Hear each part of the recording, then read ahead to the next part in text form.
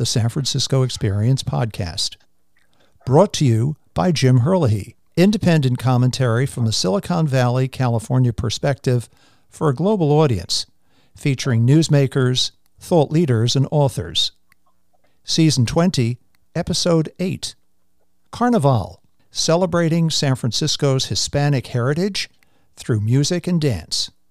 Talking with Rodrigo Duran. Our guest today is Rodrigo Duran, Executive Director of Carnaval San Francisco. Founded in 1978, this year marks the 45th anniversary for the two-day extravaganza. The theme for 2023 is 45 years of music and movement. Hi, Rodrigo, and welcome to the show. Hi, thanks for having me. My pleasure. Rodrigo, tell us about yourself. I am a native San Franciscan, born and raised in the Mission District. Both my parents came from Mexico separately in the early 80s. They met here in San Francisco. My mom actually worked at the famous El Farolito, home of the Super Burrito. That's another conversation. And they got involved with Aztec dancing. It's a traditional indigenous form of dance and prayer. And they began doing that here in San Francisco. In 1989, my mom was fully pregnant with me on a float in May. I was born. Yeah, it's Carnaval. I was born in July. So my mom was in a full Aztec regalia on a float on the parade route. And so I'm really a Carnaval baby. You know, I went to school here in San Francisco, was involved in the arts, did my studies in San Diego, traveled a bit abroad, and came back to San Francisco to home sweet home and got involved with Carnaval. What a great story. So you're actually a second generation Carnavalista. Exactly. Well, I'm impressed. Rodrigo, Carnaval has become one of the Bay Area's premier events celebrating Hispanic culture. 15% of San Francisco's population identifies as Hispanic, primarily Mexican, Salvadoran, Nicaraguan, Guatemalan, and Puerto Rican. And according to the 2020 census, 39% of California's population identifies as Hispanic or Latino. Tell us about the history of Carnaval San Francisco. Carnaval is unique here in San Francisco because of the melting pot that existed in the 60s, 70s, through the civil rights movement, through the arts movement, the LGBTQ, Black Panther movement. So San Francisco was an epicenter for different cultures, different music, different languages. And in 1978, there was a small bloco, a small celebration that happened in the Mission District that is really not well known.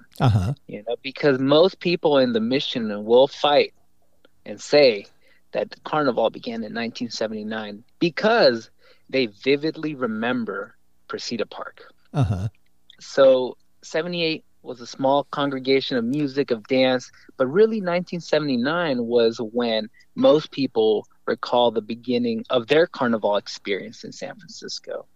So what happened there was a collection of different dancers, different musicians, artists, activists from San Francisco, but also the Bay Area as a whole.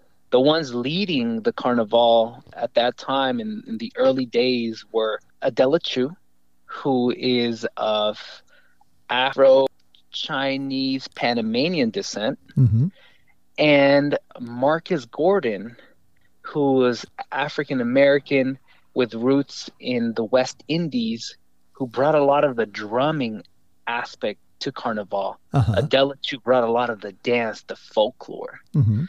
And so really Carnival was born out of this whole movement that existed in the Bay Area, where people really wanted to affirm their cultures, take up space, highlight their dances, their rituals, their religions, their languages.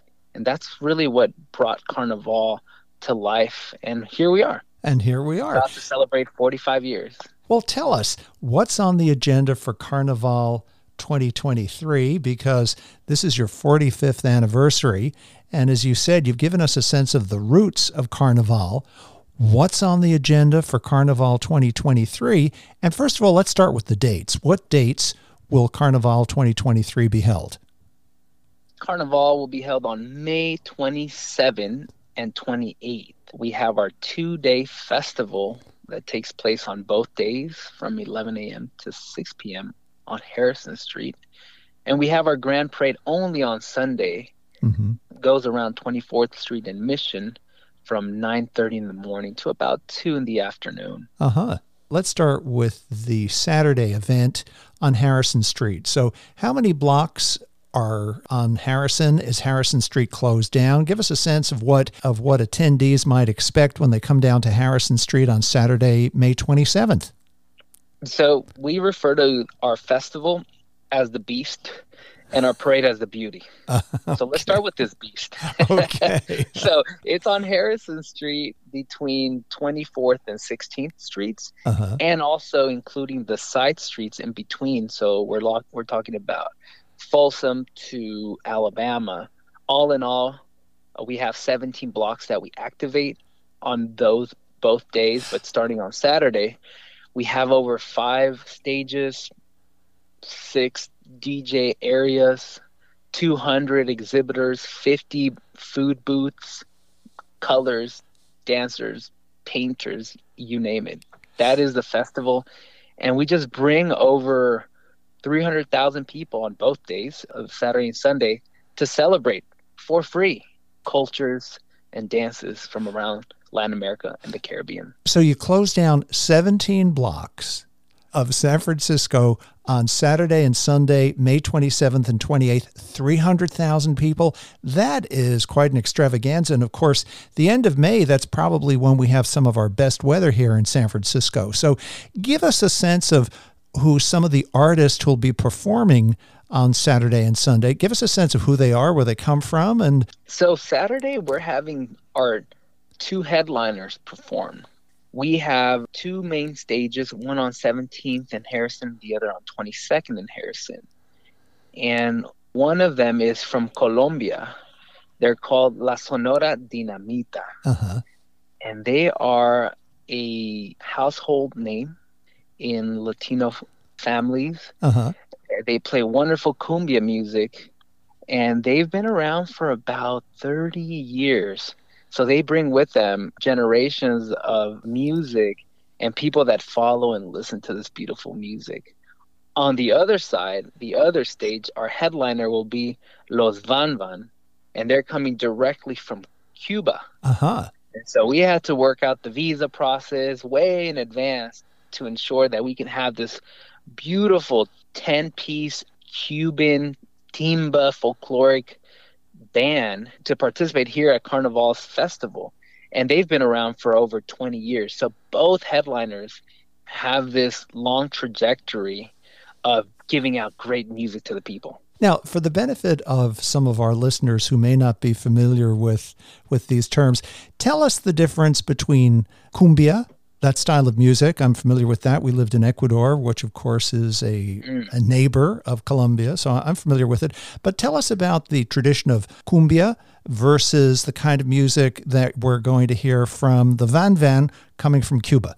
Los Van Van, they've revolutionized the sound in Cuba. In Cuba, they don't call what we consider salsa music salsa. There it's called timba, and they have different forms and rhythms of music that they incorporate, they mix, they blend. And so to say that they're specifically one type of music is for Los Van Van would do them like a dishonor, because they bring a lot of folkloric African beats, beats and music that come from like the religious practices in Cuba that stem from West Africa, which are the orishas. So there's this drumming element, there's music, and of course the voice and the chorus. A lot of their music is around like Black Power, Afro descendant power, and really they're fun. Yes, they talk about these movements, as a people, but it's about having fun at the end of the day, because that's the best way to engage anyone, right? How do you find out about other people's triumphs, people's struggles and celebrations? Well, through music. It's a great way to communicate. Absolutely. And then now tell us about the Colombian group, Sonora de Dinamita Sonora. Tell us about that. Wow. Well, they have so many hits, and me personally, I grew up on them. I grew up listening to their music. So I can probably sing you 5 or 6, and I can't sing, so I'm not going to sing now.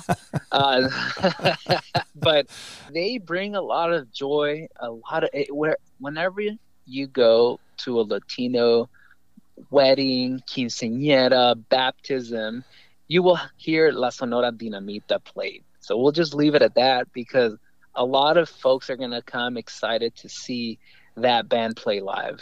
So these two headliner bands, the band from Cuba, the band from Colombia, they're going to be on their own stages, and they'll be playing throughout the day, Saturday and Sunday, May 27th and May 28th. Is that correct? They are our headliners, so they will be both playing, like you said, on separate stages on Saturday, May 27th, from 4 p.m. to 6 p.m. Okay. So you have to make a tough decision. Are you team Cumbia Colombia, or are you team Timba Cuba? You have from now till May 27th to decide. I see. And then, so in addition to the headliners, I assume you're going to have other great bands performing over 2 days. Can you share with some of the names of the other bands that you're going to have too? Yeah, so what we pride ourselves in, we are a community organization. We're a nonprofit, but we pride ourselves in creating this free celebration that highlights our local artists and our local bands.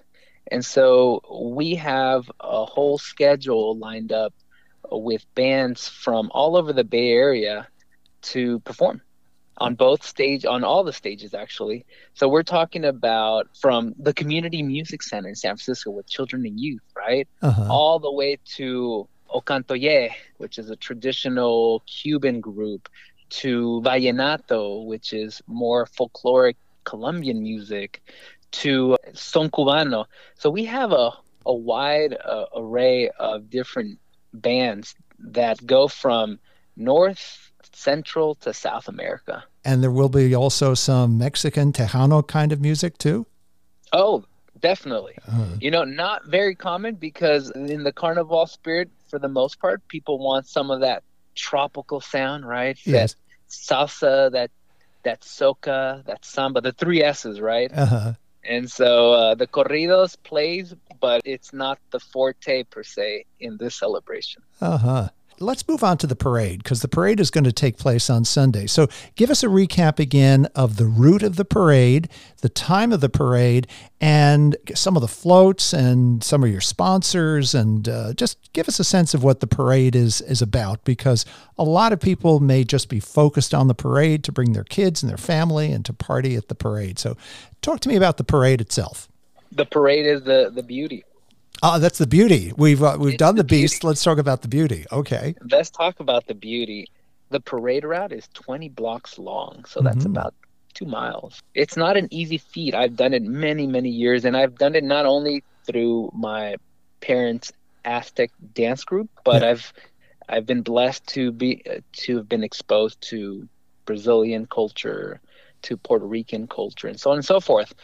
And so, it takes a whole year to practice and kind of get ready for that celebration. It'll be happening only on Sunday, May 28th, from 9:30 in the morning all the way to about 2 p.m. We'll have the last of the comparsas. So we use the term comparsas as opposed to contingent. In the English language, a contingent is very broad. It can be a dance group. It can be someone just walking, a political group on a parade route. But when we use the word comparsa, which is a Spanish word, and it's mainly brought from Cuba, it's a group that dances. So they are there for a specific reason. And so we use the term comparsas because no one just walks around in Carnaval. Not even our sponsors walk around. We tell them, we need music, we need dance. And so they join the fun. And so we have about 60 comparsas in the parade. Again, representing the 23 Latin American and Caribbean countries. They bring family members from all over there, some even from Latin America, to participate in the celebration. We're talking about 2,000 artists just in the parade. That doesn't include the people that are seeing, the spectators, which add up to about close to, depending on the year, 50 to 100,000 people that participate in watching. So 2,000 dancers and 50 to 100,000 spectators. Correct. And of course, as we said, this is at the end of May 27th and 28th, when typically we have some of our best weather here in San Francisco. So it sounds as though it's going to be a terrific weekend, and particularly the parade on Sunday, the May 28th. Correct. And who are some of your sponsors for the parade? Well, we have to thank the city for supporting Carnaval San Francisco on a yearly basis. Grants for the Arts, for example, the San Francisco Arts Commission, the Office of Economic and Workforce Development here in San Francisco. We have sponsors like that make this parade possible every year.